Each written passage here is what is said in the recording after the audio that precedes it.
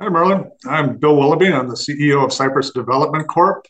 Cypress Development Corp is a lithium developer working in the state of Nevada. We have a project called the Clayton Valley Lithium Project, and we're working there to extract lithium from clay and develop a domestic U.S. source for lithium for the growing EV and battery market. Bill, what a great introduction. Really nice to meet you. Now, you're an engineer and I'm a geologist. Hopefully, we can communicate sensibly across the great divide. The great divide of, yep. And with a bit of logic and rationale, we can get on. Now, the project's in Nevada. It's next. Could you just kind of show me a map of where it is, just so I can kind of get my head around the location of the project, just as a starter? Sure. Let me grab a quick screen here and share that. Okay, great. So this is our project location. We're halfway between Reno and Las Vegas in Clayton Valley. We have two other facilities that we do work out of. We have a sample prep site over by Tonopah Airport, about 30 miles to the northeast.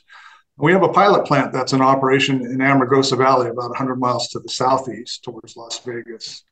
Mm-hmm. At the pilot plant, where we've been working for about a year now, putting the plant together and developing a process that's a chloralkaline leach, where we take our clay material that contains the lithium, we put it through a leach process, use the tailing separation through countercurrent decantation. Now we take that leachate and run it through a direct lithium extraction process, DLE. It's basically a process based on ion exchange, rejects the cations, concentrates the lithium, and from there we do a conventional concentration by evaporation crystallization, and we make lithium carbonate. This is our project site on the right in Clayton Valley. It's 6,500 acres. You can see it's just on the flank of this ridge line, which has a couple of large alluvial fans coming off of it. This is the clay area, which is exposed. It's a bench that extends for about 10, 15 miles long. Our deposit and project area is right in the center of that project here. And what we're planning to do is locate a quarry, a small pit in the center of the project, and then feed our mill site, which will be on the flank of this older rock, which is called Angel Island. Go ahead. So hang on. So the where the yellow boxes, which says Cypress Clayton Valley Lithium Project, you've got a black license area around that, and you're going to say you put a quarry in the middle of that. And the quarry will actually extend from the bottom edge of this older rock formation up to the northeast, to the far northeast corner of the property boundary. Can you is your mouse visible? Can you show me where you're talking about with your mouse? Well, I think I can. Maybe it's not visible to you. No, I'm not seeing it. But there we go. So the older rock is to the southeast. It's the kind of the mottled. It's the top of the alluvial fan. Is that what you're talking about? Correct. Yeah. Okay. Yeah. So just remind me, where's the quarry going to be? It would be starting right about the two L's in Valley. Yeah. And work its way up to the northeast, all the way to that northeastern corner of the project area. Okay, gotcha. The black boundary. Good. Okay, so we've just gone straight in on the technical. I will come back to this, but I'm just going to kind of it's really good to see that you're between Reno and Las Vegas, and it's in Nevada, and kind of the infrastructure is there. Could you drop the slide, please? And I just want to just kind of orientate my brain as well around lithium. I mean, how long have you been involved with this project? I got involved in 2017. Cypress, as a company, picked up the lithium claims that are the core of the project in 2016. First drill holes went in February 2017. We advanced it from that point, doing basic processing testing in 2017, 2018, did a preliminary economic assessment and resource estimate in 2018, pre-feasibility study in 2021. Middle of the pandemic. Feasibility. Yep. And challenging time going through the pandemic, believe me. So. And I know embarrassingly little about lithium extraction. I'm quite used to it. I know a little bit from the hard rock and the spodumene and the pegmatites, but when it comes to the direct leach extraction, either from the brines or from the clays, I need to repeat. I need to learn through repetition. So if you could just talk me through the industry from the lithium clay perspective. I'm right in thinking this is quite a new industry, isn't it? It is. There's no producing mines yet in the lithium clay space, but there's a number of good projects that have large resources. If you took all the clay resources in the state of Nevada, added them up, you would get a very large number, which would probably put Nevada behind Bolivia and Argentina in terms of contained resources. Okay. The whole problem, though, is getting that lithium out of the clay. So that's the challenge. And when you have a variety of clays in a sediment, how can you identify them easily? Can you do it with kind of spectral radiometrics? How do you know whether you've got a hectorite or an illite or a montmorillite or these different types of clay? You pretty well have to get into spectral analysis for that, and it's not something you can do with our clay in the field. It is consistent in its mineralogy. We think we're about 70% illite, 30% montmorillonite fractions, and it's pretty uniform across the property. But yeah, you'd pretty well have to go to a lab to do that determination. And for non-geologists who might be watching this, can you just from what I can remember about a clay, it's these are ultrafine particles that were typically either formed from alteration or carried far out in a current to a very low energy environment where the clay mineral can be held in suspension in water and then it can drop down, or it forms through alteration of pre-existing minerals. Right. And in our case, it's an alteration product. We believe that is an asphalt tuff that fell into a lake. And this portion of the lake where our deposit's located was preserved by the way the faulting, basin and range faulting worked in this area. So, it is an alteration product that arrived from volcanic ash. And we think the volcanic ash was the source of lithium.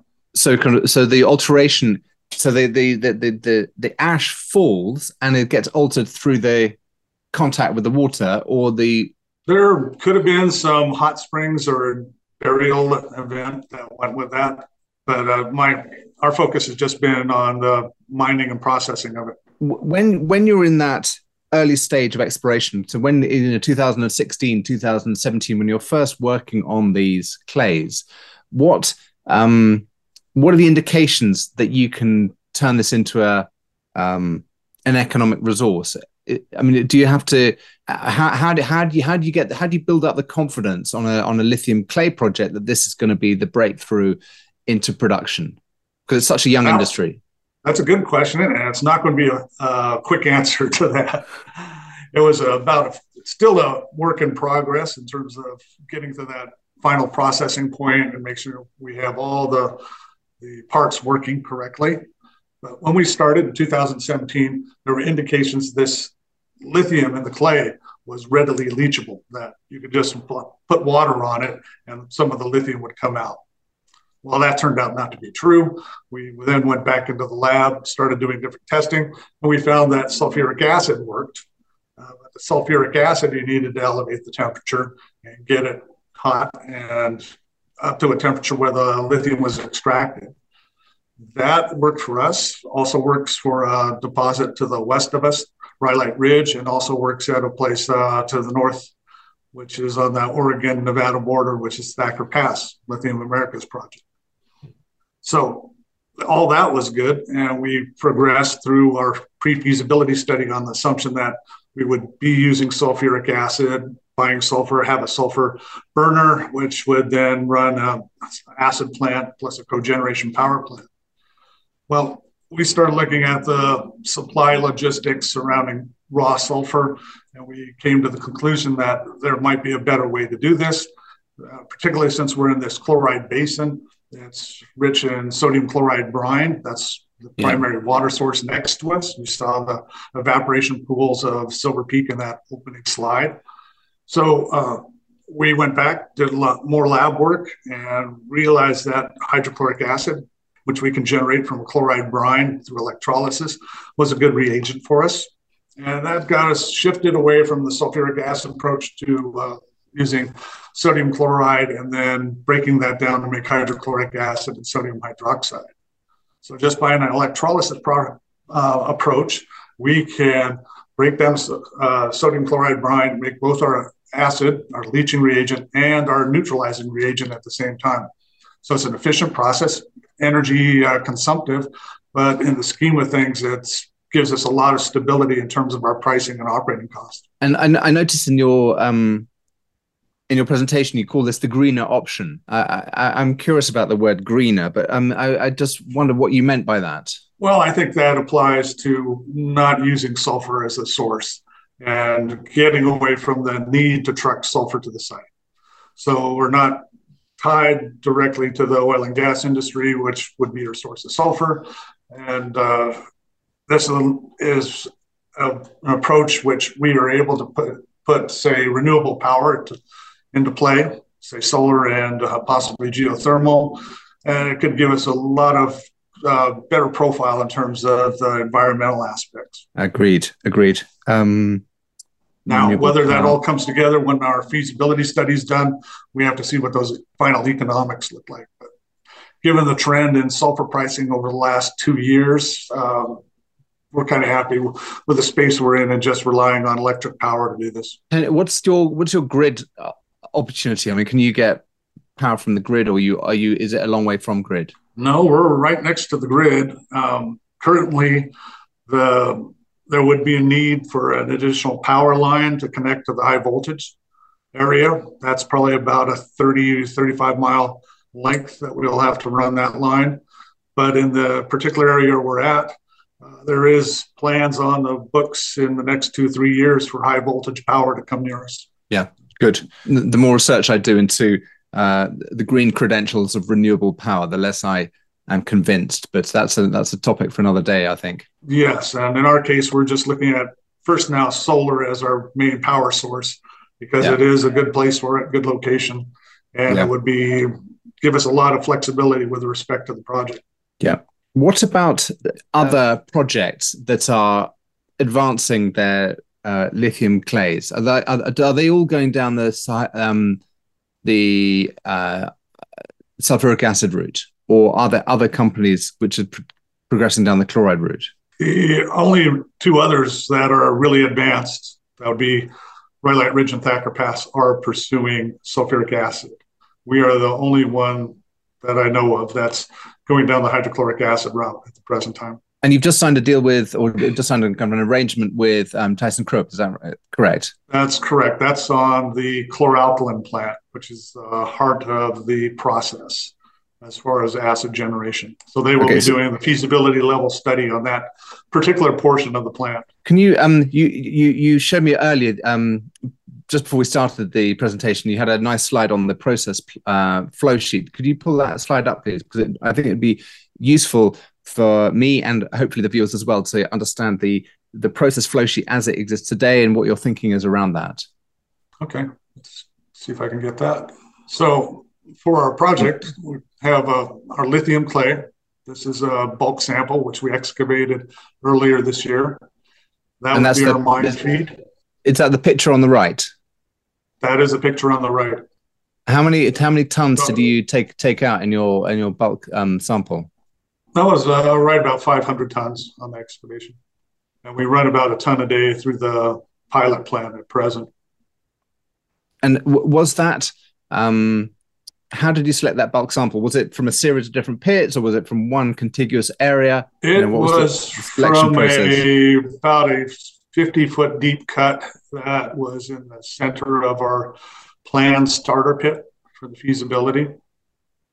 Yeah, okay. So we had some drilling around it, which indicated the grade.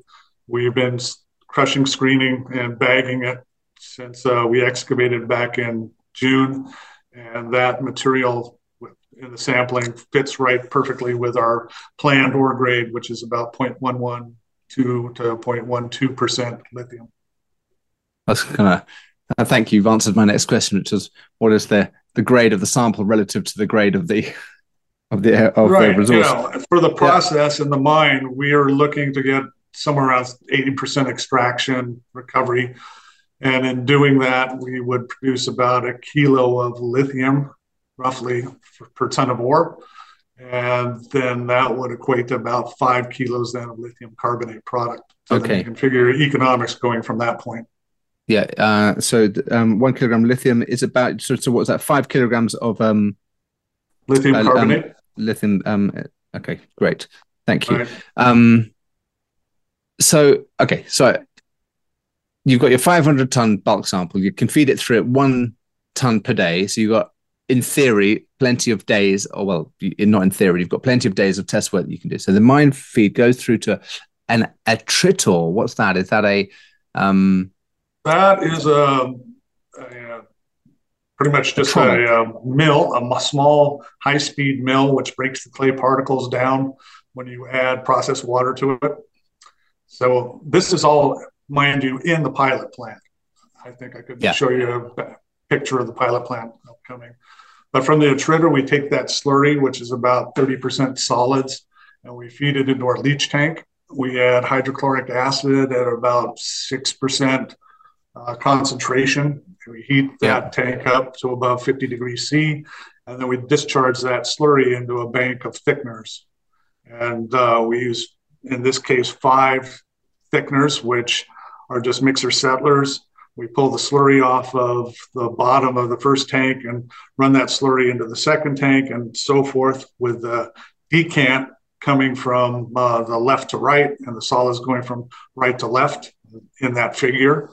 And in doing that, we wind up washing out the lithium from the tails. So what we're trying to produce is a nice, clean, filtered tail at the end of the day. And that's what you see in the photo in the top left-hand corner. So, but the leaching process takes place outside of the thickeners, or is it still being leached as you go through the thickeners? It's mostly completed by the time we hit that CCD1 tank.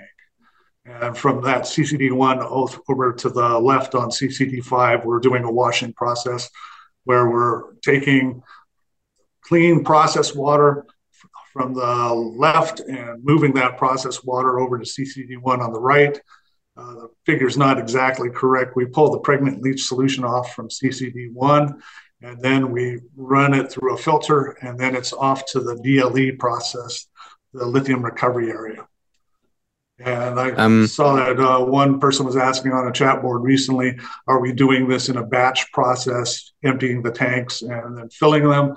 No, this is a continuous flow process, as we would have in a conventional mill, where we're just removing the slurry from point A to point B, pulling the solution from the CCD5 over to CCD1. At that point, it's loaded up with lithium, and we move that through a filter. The pregnant leach solution then goes into lithium recovery. That's the ion exchange area. We concentrate the lithium there, reject the cations, and then move that over to the evaporator at the right. Okay, so the product comes out as lithium carbonate after we've processed it and done further evaporation and crystallization. Forgive my lack of knowledge of mineral processing, but the clay is presumably very fine grained. Yes, it is.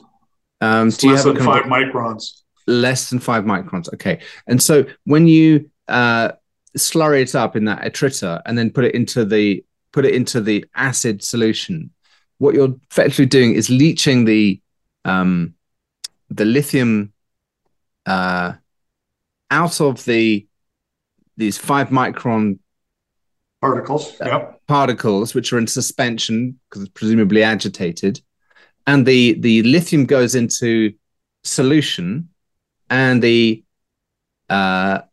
clay is stripped of the lithium but just remains as a clay particle. Correct. Yeah, and you've also broken down the clay a bit too. You converted probably some of that illite over to we think montmorillonite at that point. Okay, so the acid actually kind of attacks the clay as well as leaching the lithium, and then really those thickeners are effectively just a separation process. So you've already done the chemical step is done in the leach bubble, and then the thickeners are almost like a physical separation. You're trying to get the pregnant leach solution separated from the clay particles. Correct. Yeah. And that separation process, given that you're dealing with the clay, can be very tricky. That's what we found with the sulfuric acid approach. Was we wound up more with like a silica gel than we did a particles in suspension. When we went to hydrochloric acid, we were able to get those particles to settle in a reasonably short period of time. It was almost a night and day revelation. And we can do this now. We add a bit of flocculant to that slurry. And as it's going through those thickeners, we are building these flocculant strings, which then cake up and they settle very nicely. And that's how we wind up with that final tailings product. Okay. And I was kind of laboring the point just because, clay is normally in a plant, they gum everything up. They're one of the last things you want. One of the problems in a mineral processing plant is when you have clays. And so when your entire plant is processing clay, I just wonder what your learning process has been as you've been working on this over the years.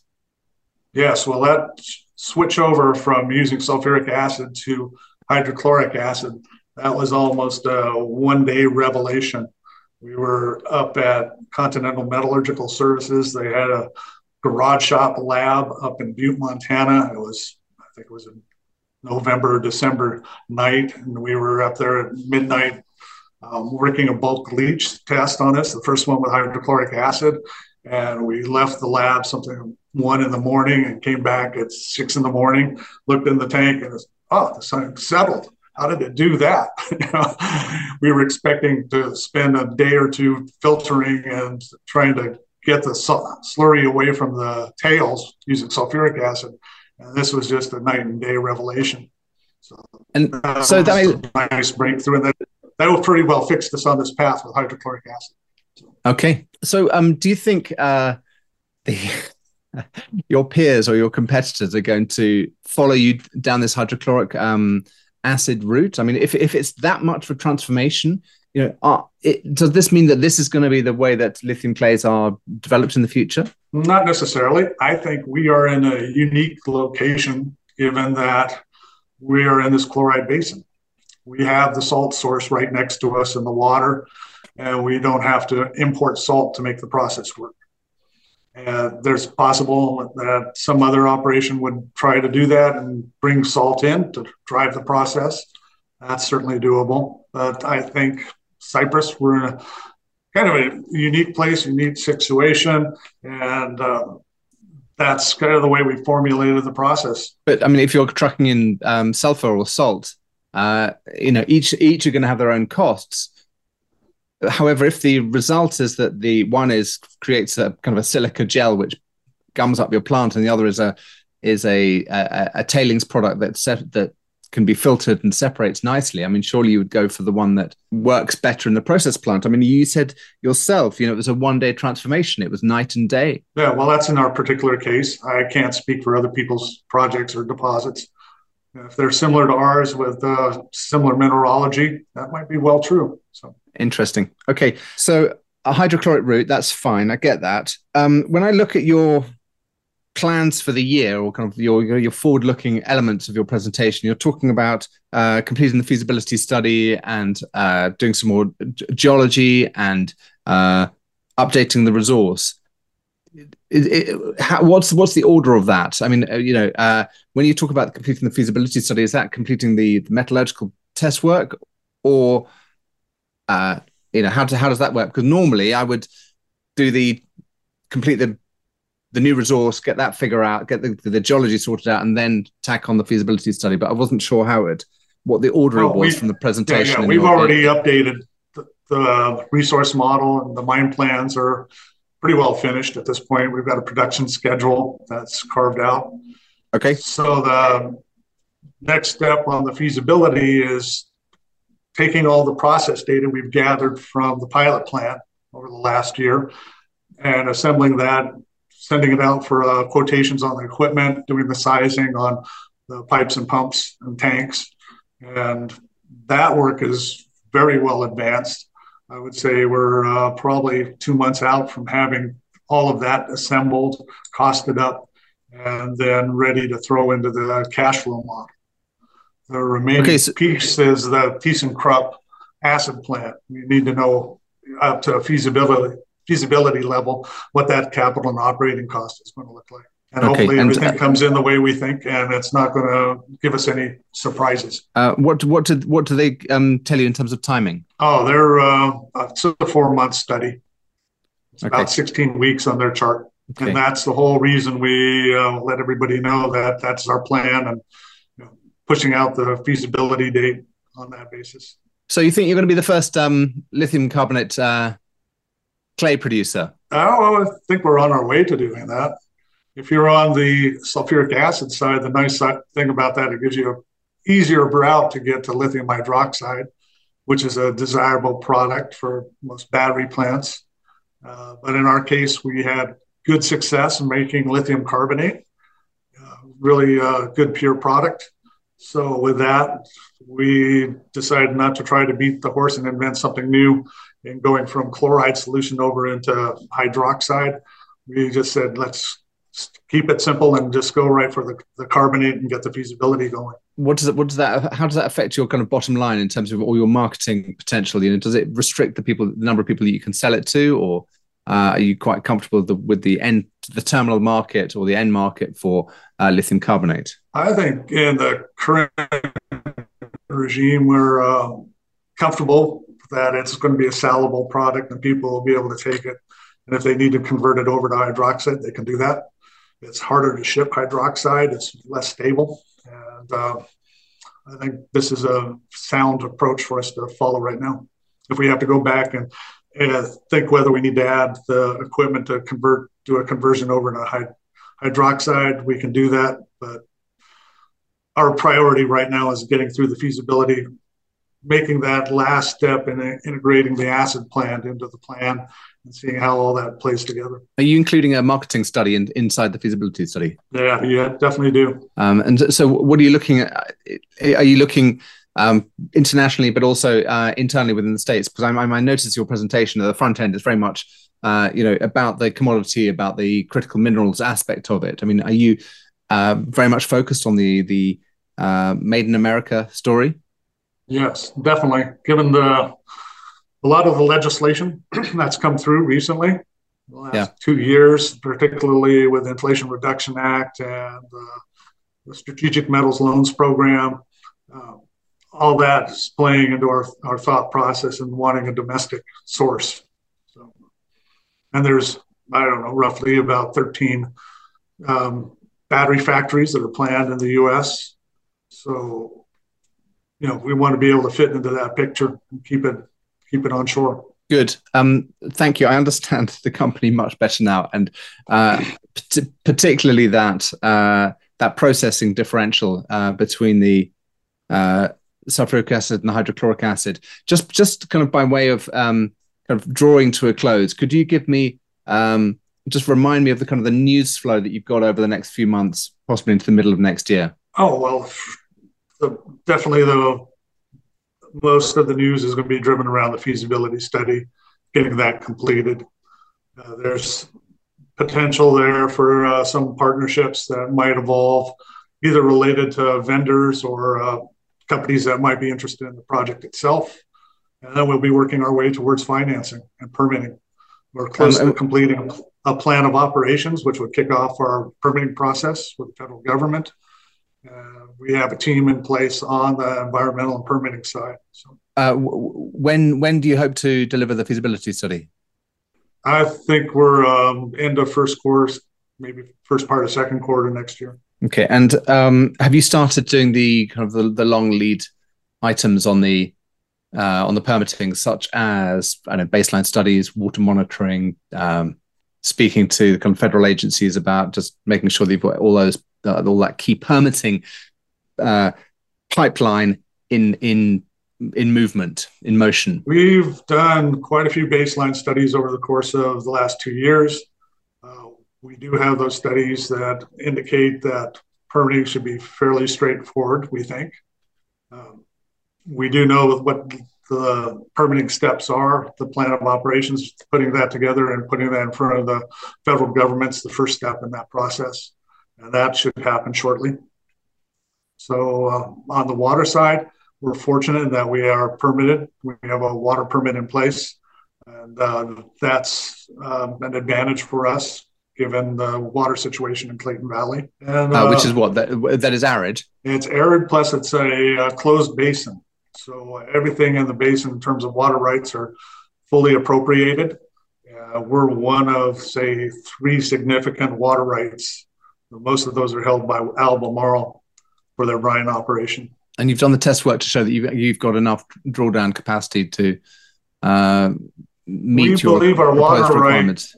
Yeah, we believe with the water balance out of the project right now, our water right that we have, which we purchased last year, will be sufficient to give us that target production rate we have for the feasibility. How much did it cost you, just out of interest, out of curiosity? That was a $3 million purchase. It was $1 million in cash and $2 million in stock. Excuse me, $2 million in cash, $1 million in stock. From who? There was a smaller company, junior company, that acquired that water right. Wow. You can trade anything, I guess. And my grandmother's up to say. Can. It's particularly when it's very scarce and hard to come by. Yeah. You mentioned the differences between looking at brine and looking at spodumene hard rock.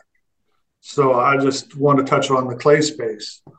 As far as what we're trying to do is kind of like you would with a process where you're taking that source, the clay, the ore, all the way to a final product.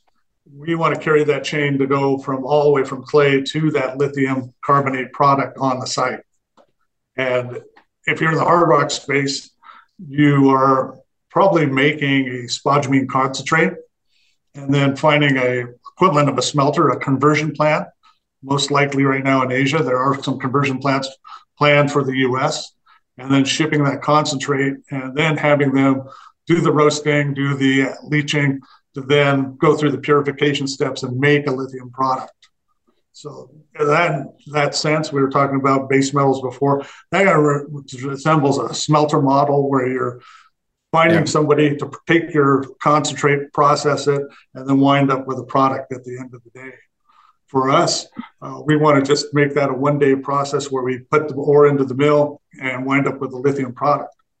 If you're talking about brines, if you're going the conventional route on brines, which is evaporation, you're looking at anywhere from, say, 1.5 to 2.5 years to evaporate that solution down and get it to the concentration that you can then make, do the evaporation step, the final step, and precipitate your product. So where we want to come in is somewhere in the cost structure between that brine and then that hard rock. Brines are the cheapest source cost-wise for lithium. Hard rock is at the other end of the scale. And we hope that by doing our process, which is more like a hydromet, say SXEW for copper or leaching for gold, you fall in between and you're making a product. So you're controlling your own destiny that way. Yeah, I get it. Is there anybody else globally who's doing the chloride route, the hydrochloric acid route? Well, for different metals, yes. That's where you go after rare earths and other things. And, you use hydrochloric acid in fracking. So, it's not like it's an uncommon approach. So, but so far, no one is doing it on the lithium clays. No. We will be the first at that. Bill, thank you so much. It's been a hugely instructive 40 minutes or so. Well, great, Merlin. It's a pleasure talking with you and hope we do it again.